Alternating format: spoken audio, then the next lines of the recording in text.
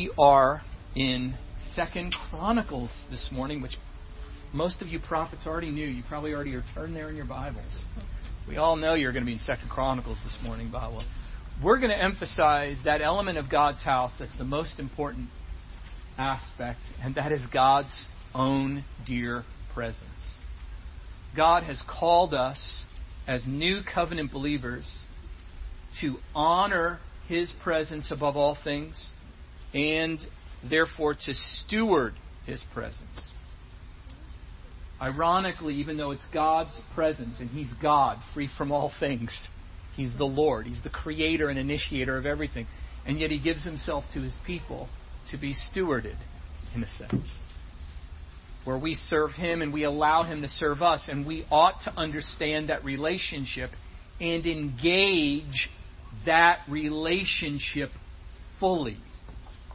We should be first and foremost about His presence. But He's very specific. He has an extremely specific personality and way about Him. We can't just generically say, oh yes, God's presence, God's presence. We have to know the Lord. You know, it was sung this morning, I believe, prophetically about knowing God's heart. He has a personality, He has a way about Him, just like any other love relationship. We should be pursuing the heart of the beloved, not using the beloved to meet our heart's desires, but rather, like David, we want to be people after God's own heart, just like we would love one another as friends, as spouses, as siblings, parents, children. Love is about pursuing the heart of the beloved at our expense, rather than using the heart of the beloved for us, for ourselves. So much more for the Lord. That's why David was so special. He was a man after God's own heart, which means he was terribly interested in God and what He was like. And he was interested in what God loved and what God liked, and then adopted that for Himself. And so we ought to understand who God is and what He likes and what He's about, so that we can then relate to Him the right way. And partly that's what I want to talk about today. I guess, let me repeat this part to get to what I'm saying. We don't just want to relate to God's presence generically. We don't want to understand what He's like and relate to Him Himself. And be into the things He likes. Not use Him in like a revivalistic mindset. Oh Lord, we just need Your presence. Well, that's true, but do you know what you're asking for? Do you know what He's like? Are we willing to make room for Him? He's specific. He requires certain things. He likes certain things. These are some of the principles I'm going to bring up. If we want God's presence, then we'll host Him. We'll host Him. He's the guest. And once we honor Him as the honored guest, then He becomes the host. But not before, because that's what He's like. Even though He's God and He's almighty and He's free in His sovereignty, He's extremely meek. That's one of the ways about Him. I mean, just think of how present God is right now. Think of how swallowed up in His creation we are right now. I mean, from the minutest details of the leaves on the trees has God's intensely planned signature, to the massive wealth of creation. The globe we're sitting on is overwhelming to us, and yet it's a speck. It's smaller than one grain on the shore of a beach compared to the vastness of God's creation. We are completely right now consumed by creation, surrounded by the presence of Yahweh as Almighty God and Sovereign. And yet, unless you're even paying attention, you wouldn't even know it. Because He's so gentle. He's so meek. He's so non-intrusive. He was acting like He was going to keep walking. And the two on the road to Emmaus said, "Come on in. Join us." And He did. And then at the meal, He took the bread and broke it. He took the leadership position. He became the host, but only after He was invited as the honored guest. We have to understand that's what He's like. We have to relate to Him as this Almighty One and meditate on those things and bring those things to bear on our own souls and on the souls of one another, not carnally but spiritually. And then we'll experience more of His presence. Yes, of course, there's times of specific outpouring, something I'm going to talk a little bit about today. Because we're children of specific outpourings, even if we relate it all the way back to Pentecost. So we value that. But we have to understand what God is like. And like I've been talking about all along, God loves His house. If we want God's presence, we should partner with Him to build His house, because He's all about His house. But we've been talking about that so much, I'm going to go into this passage now. Because the house of the Lord in the Old Testament, this great temple, becomes a metaphor for the house of the Lord today. And so Solomon built the temple. They took Tabernacle of Moses and then Tabernacle of David since Moses, and fused them together in this permanent building on the holy hill, Mount Zion, which David took to be the city of the Jebusites, took and made the city of David, which became Jerusalem. And so Solomon, at the behest and the desires of David, who wanted to build God a house, the Lord says, no, not for you to build the house. You're a man of bloodshed. Which is interesting, but I used you to shed blood. That's not God's ultimate way. He had to do it in a sinful world. But ultimately, God is non-violent. He had to deal with sin that way. That's very contradictory, I know, but He had to do what He had to do. That's the way it is in the world. If He has a nation and He's moving this nation into the land, He's got to do what He has to do. But He's ultimately not a God associated with bloodshed, but a God who lays down His life. And so the man of peace, who's even named after peace, would be the builder of the house. Because now God is going to take up residence. And so Solomon does so. I'm in 2 Chronicles 5, verse 1. Just going to read a few verses here. But all the work that Solomon, Shlomo, man of peace, all the work that Solomon performed for the house of the Lord was finished. So he took the pattern that was given to him, and he had the house built, including with the help of Gentiles, by the way. So the house is finished. And in verse 6, Solomon and all the congregation of Israel who were assembled with him before the ark were sacrificing so many sheep and oxen that they couldn't be counted or numbered. Then the priests brought the ark of the covenant of Yahweh to its place. It's okay. Into the inner sanctuary of the house, to the Holy of Holies, under the wings of the cherubim. So, I won't even notice this. Don't worry about it. I won't even notice that. You know how the person has to come up to the... Yeah, okay. And you know that. You knew I was going to go there. We know what each other's thinking without even saying it out loud. Sorry you're all on the outside. That inside joke. My point is, here you have the house built according to God's wisdom. I'm reading the next passage because of the sacrifices that Randy mentioned today when he opened up in prayer. And then the priests brought the Ark of the Covenant in.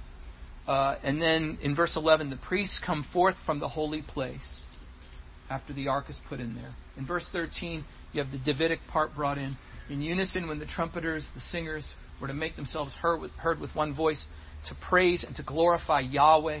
And when they lifted up their voice accompanied by trumpets, cymbals, instruments of music, and when they praised Yahweh, saying, indeed He's good, for His chesed, His covenant love, is everlasting. Then the house of Yahweh, was filled with a cloud.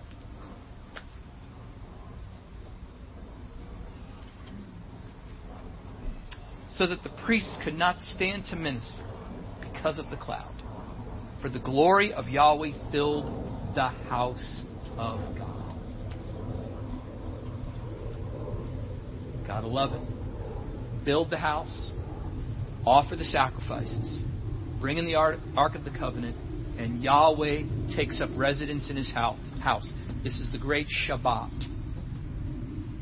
Yahweh becomes more and more intimately present with His people. He's searching for a place to rest. It's such a beautiful image. Can I wax a little bit Old Testament image to show you, Even in the very beginning, when God was brooding over a chaotic creation, characterized mostly by water, it says that Yahweh, or the Spirit of Yahweh, hovered over the deeps. The verb there reminds us of a dove. Have I mentioned this before? I may have, but I'll say it again. And even some Jewish tradition sees that. And the verb is that which you would apply to a dove hovering. Like the dove in Genesis 6 that Noah sent out. There's a little hint there. But even one of the Targum interpretations of Genesis 1 sees that as the dove, hovering over the waters, as if looking for a place to rest. Well, still in Genesis, you have that metaphor pushed more to the forefront with the ark on a globe of water, just like Genesis 1, where there were all the chaotic seas, and God had to part them to make land. He did that same thing again later when he flooded the earth with Noah. It was Genesis all over again. He was just using a family who already existed instead of bringing them out of the ground. It was like a recreation. That's why he put the rainbow in the sky. He says, I'm never doing that again.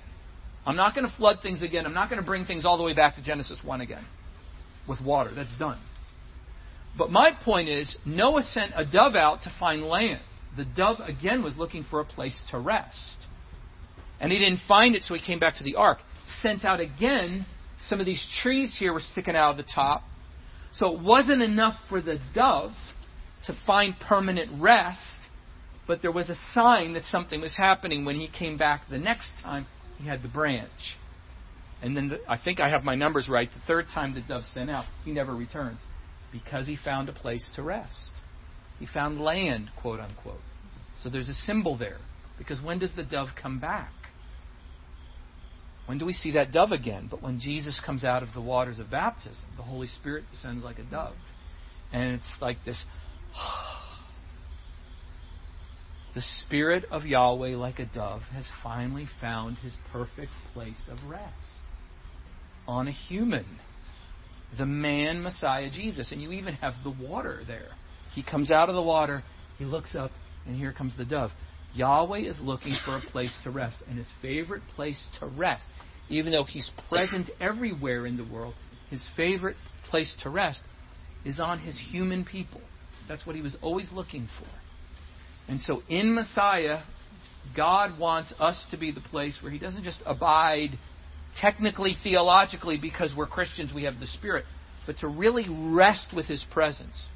Now, changing the metaphor, but same principle.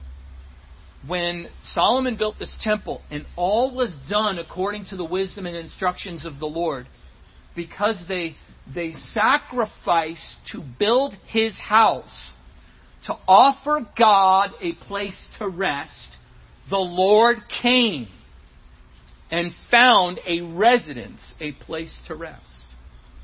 And that's what we're about.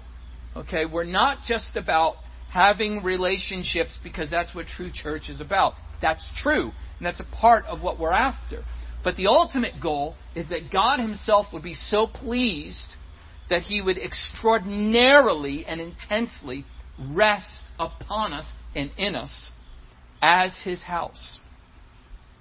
So we want to honor God's presence as much as we honor the house, more than we honor the house. In fact, we honor the house because it's God we're after. Not just a way of doing church. It's the presence of the Lord in habitation that we value the most. So I'm going to continue reading a few verses here. Just picking them out in chapter 6, verse 1. Solomon said, Yahweh has said that he would dwell in the thick cloud. I have built you a lofty house and a place for your dwelling forever. This is what we're about. Building a place for his dwelling. Verse 7. It was in the heart of my father David to build a house for the name of Yahweh, the God of Israel. It was the human responsibility to build the house. And when he was welcomed as honored guest, he became the honored host. Verse 14. This is now Solomon praying the prayer of dedication. Yahweh, God of Israel, there's no God like you in heaven or on earth, keeping covenant and showing that covenant love to your servants who walk before you with all their heart. Verse 18. But will God indeed dwell with mankind on the earth? Behold, heaven and the highest heaven can't contain you. How much less this house which I've built? Yet have regard to the prayer of your servant. And he launches into asking God in prayer for God to regard the prayers of the people praying in that house. So Solomon's theology is very developed. Like we read in Isaiah 6, the Lord was lofty and exalted, but the train of his robe filled the temple. So simultaneously, God is intensely present in his house, yet he's also the transcendent sovereign above it all. And somehow the house gives us both. That God's actually in his house, just like he became in Christ. But he's also above it at the same time. But it's the house that brings both of those to bear in us, in our experience and in our hearts. And then finally, way down in chapter 7, a few verses here. Down to chapter 7. So now, in verse 1, when Solomon had finished praying, fire came down from heaven and consumed the burnt offering and the sacrifices, and the glory of Yahweh filled the house. So it either happened twice or it's mentioned a second time, but this time with the fire. The priests could not enter the house of Yahweh because the glory of Yahweh filled Yahweh's house. All the sons of Israel, seeing the fire come down and the glory of Yahweh upon the house, bowed down on the pavement with their faces to the ground, and they worshipped and gave praise to Yahweh, saying, truly He is good. Truly His covenant love is everlasting. We want to be the new covenant version of this. So here's what I'm going to do. I have 4 points that help us to both honor and steward God's presence in light of these passages. And of course, what they mean filtered through the new. But I want to give just a couple of points first from those passages that I don't have here in my notes, just very quickly. The things that Solomon did to build the house that welcomed God so that he physically came. For one thing, like we already said, he built God's house God's way. He used God's wisdom, not human wisdom. And we talk about that enough. I won't launch into what I mean by that. That's in other messages that are already on record. But we need God's wisdom to build God's house. God's house is normally built in our culture with human wisdom. We want to build God's house with His wisdom. Okay? There's more to it than that. God's house was holy. We read that in the New Testament. Paul says to those that are infusing God's house with human wisdom, he says, God's house is holy. And you're God's house. And whoever destroys God's house, God will destroy him. So we have to remember that holiness is a part of what God's house is about. That's fallen out of vogue in popular Christian teaching, but it hasn't fallen out of vogue in heaven. It's our covenant responsibility to live holy lives and to be consecrated to the Lord, both in terms of His house and in terms of our personal ethics. But notice also what Solomon does. Of course, he brings the Ark of the Covenant in. And so the Ark of the Covenant is itself, it's a symbol of God's presence, but it's also a symbol of His covenant. Right? They were renewing covenant with Yahweh. So covenant relationship is one of the great ingredients that draws Yahweh to His house. People who belong to the Lord and are willing to be married to Him, who really do surrender their lives to Jesus. So covenant is central to drawing God, so to speak, into His house. And of course, then you have the spirit of devotion. You have the sacrifices. You have the music. You have the praise. And it's all about God. The attention was given to the Lord. There were sacrifices and singing and prayers. And let us remind ourselves how wonderful God is, and that we're called to be people of unyielding, constant devotion to the Lord. I've been in places where God's house relationally wasn't even built at all, but the people were sure focused on God's presence. And God would really visit in power when people just gave themselves to Him. Now, He stays in power when we build a wineskin that can contain Him. Otherwise, He could very well wreck, not on purpose, but kind of accidentally wreck what we've built for Him. But when we allow Him to build, He'll stay. But still, that devotional element was there, and it was something magnetic to the Lord. So let me remind us that we are called to be devoted to Jesus, devoted to the Father in expressions of devotions, in prayer, and in fasting, and in worship, and in praise. And, any house of the Lord, when people come in from the outside, there should be a sense of presence, just because God's people are so devoted to Him. It was said of the John G. Lake, what were they called? The healing technicians. They were called healing technicians. They would be in the healing rooms, and people would come in for healing.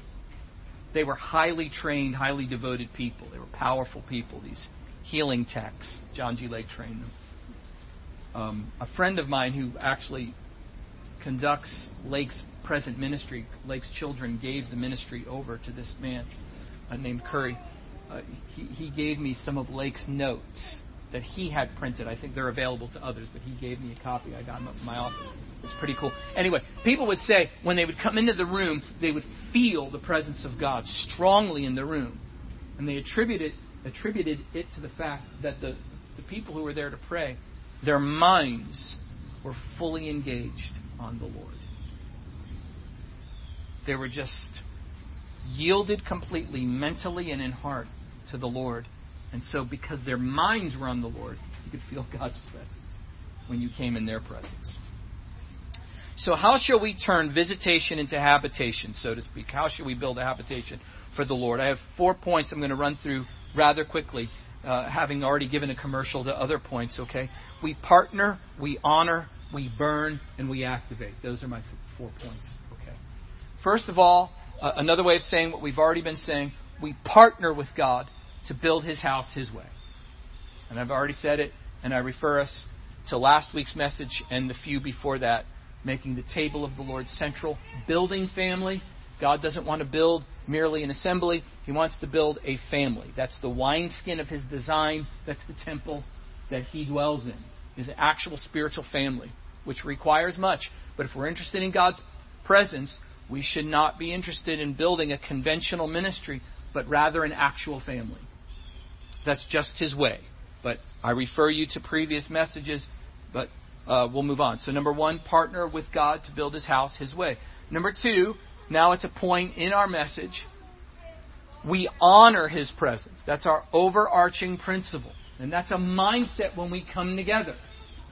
We are not coming together just because it's routine. We don't come together just because we have to. We don't come together even first because of our relationships with one another, though that's a strong second. Our first community is with God Himself. And we want a sense of honor in our hearts for Him. We should believe that He has chosen in His most grand royalty to be most honored when people like you and me just get together to worship and pray. That's His most favorite context of just being. Just like that dove comes finally down on Jesus. This is my favorite, my Son. That man. Well, we're the body of that man. It's still that man.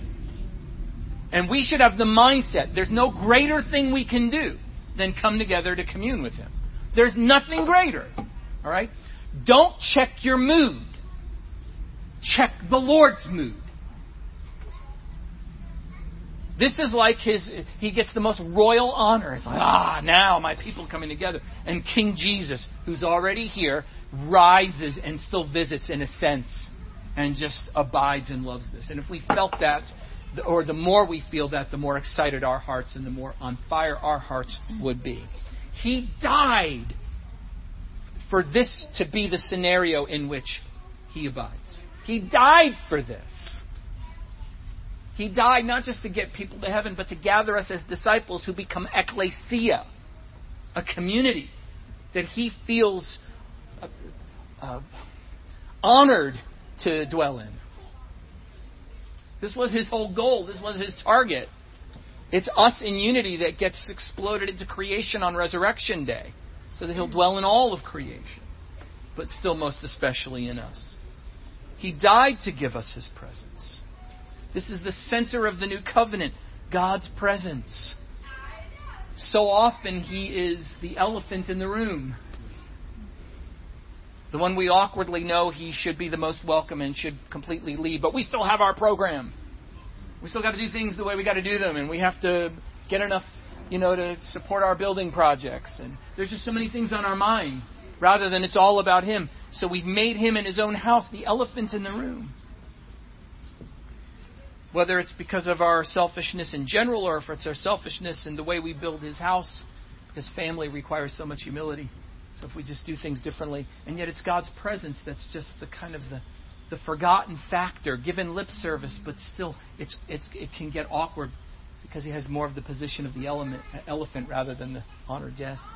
And I would say if we just come in with the mentality that God's presence is what's most important, then everything will change. So let's treat Him as the honored guest. He taught us, if we come into a banquet and take the highest seat, then we run the risk of being lowered to the lowest seat in front of everybody. So He teaches us at a banquet, come and take the lowest seat in the house, and then you can be raised up to the honored place. But at least you can't go lower. Well, we have to realize He'll take His own advice, God might be present, but if we're driving our own agenda, He'll take the lowest seat. That's what He does. Philippians 2, He came to the lowest place. Ephesians 4, the lower parts of the earth. He went lower than any of us have ever gone. Ever. He always takes the lowest seat. He's not going to take the highest seat. At least not in this age, not the way we do things. He wants to be welcomed up to the highest place. Or He'll take the lowest seat. And He'll be there, but it's like, hey, lowest seat. It's just the way He is. We don't want Him to have the lowest seat, but He'll take it. So we should then invite Him up to the highest. Amen. So how do we honor God's presence? By honoring His presence, making Him central. Making Jesus King, even though He already is. The third way that I have comes from Romans 12:11. Burn. Romans 12:11 says, don't lag behind in diligence. Boil in your spirit, serving the Lord. The Lord's just been stirring my heart lately, and I just want to share a little bit about that with you. He just has been speaking to my heart, fire. Don't forget to burn. God's fire has fallen from heaven and we keep it stoked, right? I just want to encourage you, God loves fire. Let's burn for the Lord. Sometimes we can tend to be a little bit passive in an environment that's more family and relational oriented, and we kind of wait, we kind of wait almost to a fault in terms of our expressions of worship or just our devotion in general.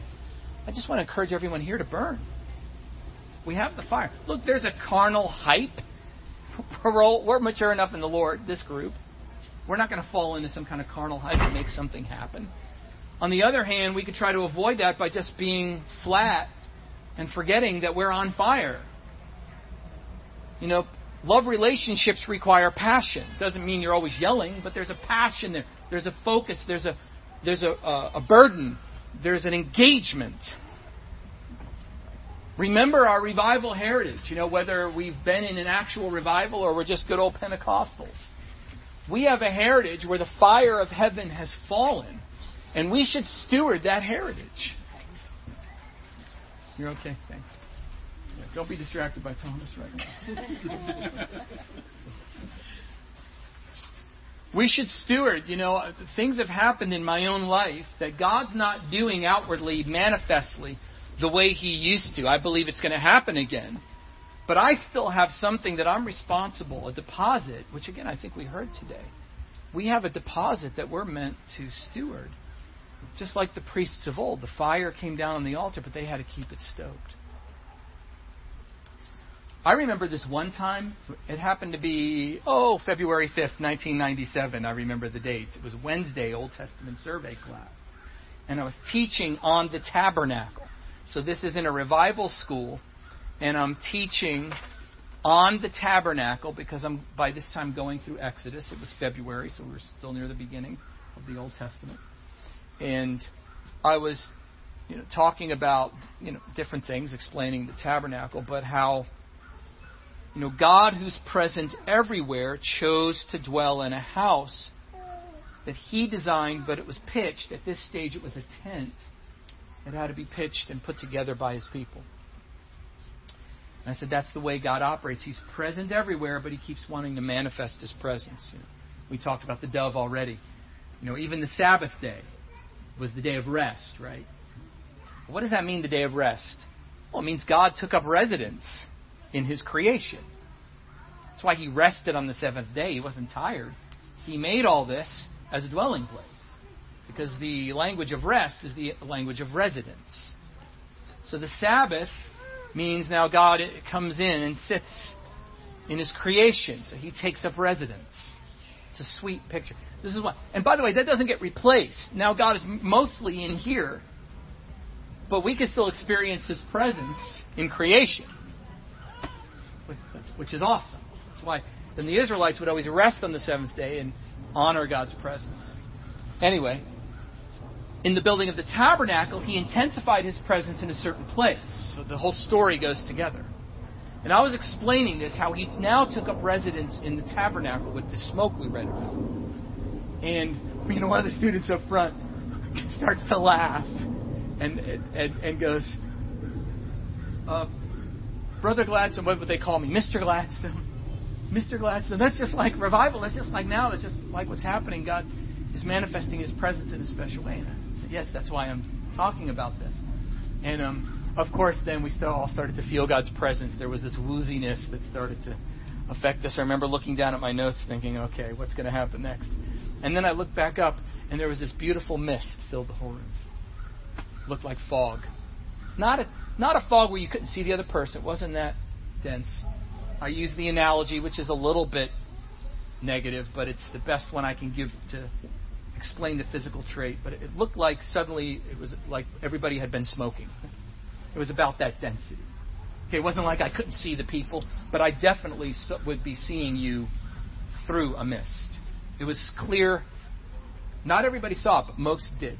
I'm like, do you see this between us right now? Because I looked up. I felt woozy, but I looked up, and the whole room looked different. It looked like about the density of a bar room filled with smoke. I mean, it was very definite, very clear, this milky mist, just among everybody. It's just awesome and really scary. And we all just sat there staring at each other for a moment. And then the place just exploded in praise and prayer, and people running around. Or one guy just running all around, doing laps. And there was a couple of times I saw mist, and others would see mist in that place. One time in our house, I was alone that time. I wasn't with others, but there was this smoky presence. And manifest presence, very precious. Signs and wonders, marking God's presence. And I don't long for the physical wonders as much as I long for Him, but in as much as those are tokens of that, those are exciting times. And those were manifestations of God's response to our fire burning. I just really encourage us, let's burn for the Lord. Let's burn for Him. Let's go for the deeper experience of His presence. Let's engage. Part of burning means engage. Engaging God's presence, it requires effort. Okay, we want to be inspired and led by the Spirit, but we don't want to so overdo that theology that we don't engage. Yes. It's like, if the dog's barking and you're paying attention to something else, I can tell that. Okay, no offense. But it's like, if everybody's staring, especially public speakers, I see this all the time to a degree. Not when I speak, when other people speak, of course. And I'm not talking about our group, but, when I go to, or I have class or something, especially certain students, sometimes they're like, did you not get enough sleep in your last class? You had to bring a pillow into mine. Or, you just see when people are disengaged or engaged. And it's not just the fact that they're looking. It's sometimes the look on their face. You could be like, even when you're talking to someone, have you ever noticed someone, you could tell they're not listening to a word you're saying, but they're looking right at you. But there's this glaze. It's like honey baked ham. And Gina and I used to know this one guy that you could see he was trying so hard to engage, but his mind was so somewhere else. And that's just conversational, and you can tell. But when someone's engaged, they're listening, and then they ask you a question about what you just said.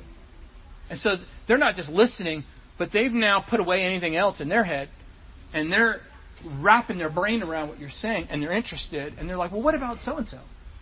And you're thinking, oh, they're like fully involved in what I'm saying right now. They're asking questions, and they're thinking about it, and they might even ask, how they can help with that or something. So, we might be physically present to one another, but we may not be engaging one another in heart or in conversation. How much more the Lord? We have the power to engage. We have the power not to engage. Burning means to engage His presence. That's part of worshiping in spirit and in truth. Right? If Jesus may not have had the Samaritan woman's heart at first, but man, she didn't believe it very first. It didn't take her long to believe, but man, she was engaged in that conversation. And He hooked her, fished her right in. Because she was engaged. And He made her straightway into a worshiper. So I would encourage us, part of burning means engaging the Lord's presence. Okay, we may not have the smoke every morning, but we have God. And we can engage His presence, engage His heart. Praise the Lord. Get involved in praise. My soul does magnify the Lord, and my spirit does rejoice in God, my Savior. Sometimes it's all that it takes is just engaging God, and it kills all the distractions in an instant. Sometimes it just requires engagement. Engaging God is an element of burning. That's good. So I encourage us to burn. It's one of the ways we honor and steward God's presence. We burn. And I really encourage us in every situation, whether it's this or, the house churches or just, when you're on your own, engage. That's one of the things the Lord was reminding me of recently. He goes, He's reminding me, you're on fire. Engage my presence. You have this. You have this thing. Engage. You know the way it means something to you personally. How much more does it mean something to the Lord? And finally, activate the gifts of the Spirit. And this is something we do, and we're good at doing it. And we're willing to do it, and we're practiced in it. So praise the Lord. But I encourage all the more. It's something we can get even better at. So I say this not in contrast to where we've been because it's good. We're very engaged that way in activating the gifts. But we're going to get better and sharper. And this is the kind of thing that starts to overflow into very powerful evangelistic efforts. When we learn how to operate in these gifts, they're going to happen naturally in any situation. But let me say a few things about this very quickly. And this is something I'm writing about right now in our Great House Church book. It's coming. I'm telling you, I've been working on it. But Paul actually gives instructions. And so to honor the Spirit, we must honor the gifts in one another. That's the way we steward His presence. Paul identified the two. I gave a lot of insight from Old Testament things. Paul got right to prophecy. Prophecy and the Holy Spirit were associated very closely in both Old and New Testaments. So we must be prophetic if we're going to honor the presence of the Lord. All right? We may not see smoke, but we should be prophesying. Okay? An apostle would say, okay, glad you got some smoke, but we need you guys speaking the voice of the Lord. We need prophecy and the other gifts that prophecy represents. All right, so first thing I want to say about that. Our goal in activating the gifts is love. We don't come even just to exercise our gift. We don't say it just because it's on our heart. we want to be conscious of the fact that we're going to be helping somebody. And we want to say it in that spirit. And you could change you might even be sincere before you give your gift, and you're not trying to interrupt or anything. You just want to give your gift. Well, good, we need that. Please do. But just throw one more ingredient into that stew. Throw one more log on the fire, and that is a conscious love for the other people that you're going to try to help. This was Paul's emphasis.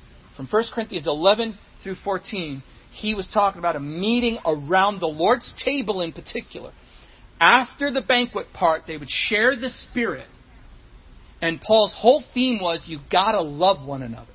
If you're loving one another, then one's not going to get up and interrupt the other one, and all you're doing is blasting tongues. You're not trying to help anybody, because we don't even know what you're saying. You're just trying to show off your giftedness. Well, you know what? We don't have a problem with that. You and I, we don't have any problem with that. We're not like that at all. But we get the positive extraction from that, and that is, let's fervently love one another in the giving of the gift. In fact, may that motivate us to prepare ourselves outside the meeting so that we're on fire when we come in, thinking, Lord, how will you use me today? Maybe not every single person can share when we're gathered, and the smaller house groups have more potential for that. And even that we have to steward. That comes later. But there's other things we can do in conversations if we're thinking, Lord, what do you have? Do you have a word of encouragement for someone? Hey, you know what? On the way here, the Lord put you on my heart. And I want to encourage you, don't give up on this certain thing, and maybe God will give you a word of knowledge. And that person's life will be changed because they came to the house of the Lord and met with you. So just be motivated by love. All right. Number 2, and really I only have 2 basic points here. So the second one is, figure out your cross-section of gifts. The end. Let's pray. No, I'm just kidding. Let me explain a little bit about that. All right, my cross-section, what I mean by that is between 3 passages of Scripture. 1 Corinthians 12, verses 3 through whatever it is, verse 11, where he lists the 9 gifts that are manifest in a gathered ecclesia around the Lord's table. All right, there's the manifestation gifts, or they're gifts of speech and power. Okay, go through that passage on your own. Okay, professor's giving you an assignment. 1 Corinthians 12, verses, you know what I'm talking about, verses 3 through 11 or something. Okay, these are the speech and power gifts. Go through that passage and let it be a mirror that's reflecting you. Which gifts do you tend to operate in? Or which ones do you strongly desire? There's I can't go through right now all the ways to do that. That's not where I'm going right now. Maybe we can talk more about it in the future, but at least between you and the Holy Spirit, for the sake of your church, go through that list and say, Lord, which one am I here? Desire any of them, and you can manifest any of them, but which ones do you tend toward? How are you designed to help your little tribe? Okay, the second list, which overlaps some, but these are gifts of influence, local influence, and some call them motivational gifts. But the other cross-section is Romans 12, 4 through 8. Prophecy's listed again there. But so is helps. So is exhortation. There's other gifts there that influence other people. And some people call them motivational gifts. But it's a different list with a little bit of a different twist. So go through that one too. And which ones there do you tend to operate in or strongly desire? All right? Now, in the past, several of our groups have taken weeks on at a time to prophesy over one another and draw things out of that one. I see this in you, I see that in you. Praise the Lord, that was awesome. Now, I'm asking you to do you. You go to the Lord in these passages and answer the question, which cross-section of these 3 passages do I see in me? And Lord, how can I implement them? And then I want you guys to come together and discuss what you saw in you so that we can talk about how then you can help the whole with that. Because now you're going to go do your homework and you're just going to be, we're still going to talk about it. We still want to bring the best out of one another, but we want to be now individually responsible to do something. In the smaller picture of our meetings, in the larger picture of mission, what can we do? And now we're going to start putting together the puzzle of how we are family on mission from that. Okay, the third passage I didn't even get to yet. the gifts of leadership and equipping the saints in Ephesians 4. Which of the 5 do you gravitate toward? Now listen, that may not mean you're one of those 5, or it may mean you are. But even those who aren't either now called because they're not in season for that, or they're not generally called to be specifically one of the 5, they're still going to represent categories where you find great interest and burden. If you put Scott Volk and I together, my burden to see the apostolic design of a church is going to be much greater in me than it's going to be in Scott. Scott's going to be much more concerned about pastoring individuals. Now he has the added burden of Israel, which is very prophetic in him, by the way, so we can even add that. But if I just take my friend Scott Volk, he's a pastor. Most of you know him. He's going to be much more burdened to pastor people and lead them with compassion along the way. So he's not in argument with me. But I'm going to carry something much more consistently in one area. He's going to carry something more consistent in others. Where do you sit in all that? Do you have more of a burden for the lost? Do you have more of a burden for bringing prophecy? Things are more black and white? Are you more pastoral? Just at least what category do you gravitate toward? Answer that question. And between that, Romans 12, 1 Corinthians 12, what does that add up to in your life? And what can you do to manifest that cross-section, to edify the saints, and to make our mission more effective? You might wind up with a specific... Now, I mean this as a house church. Your house church might wind up with an assignment when you start putting the pieces together in different ways. You might wind up saying, wait a minute, there's something coming out here. God may be calling us to reach this neighborhood in such and such a way now. Or to go partner with King's Kitchens. I mean, God may speak just out of that as you put your puzzle pieces together individually. You come together collectively. God may just start to speak out of that. But the more deliberate we are about honoring our gifts, the more we honor His presence. So that's your assignment. We're still going to meet like this for, I think, 2 more weeks. For those of you who are gathering anyway, you can start this right away. For those of you that aren't, you can wait till we're done with these teaching meetings. But let this be your assignment. You guys can sort it out as house churches. What's my cross-section? That's what you're answering. Take some time, pray about it, study, journal, whatever. And let the Lord speak to you, because He surely will. What's my cross-section? And then when you get together, help one another figure out, what does that mean I can do practically to help y'all? What can I do? And so when you do discuss it, it might take weeks. You're going to have to meet out enough time or whatever. Or if you're all going to do it at once, you're going to have to measure your time. But that's your assignment. Yes, sir. Could you speak briefly contrasting between the Lord giving you gifts and asking for gifts? Contrast between asking the Lord for gifts you don't have or operate in and what you do have. Let's see. You want to do both. There's going to be some things that you operate in.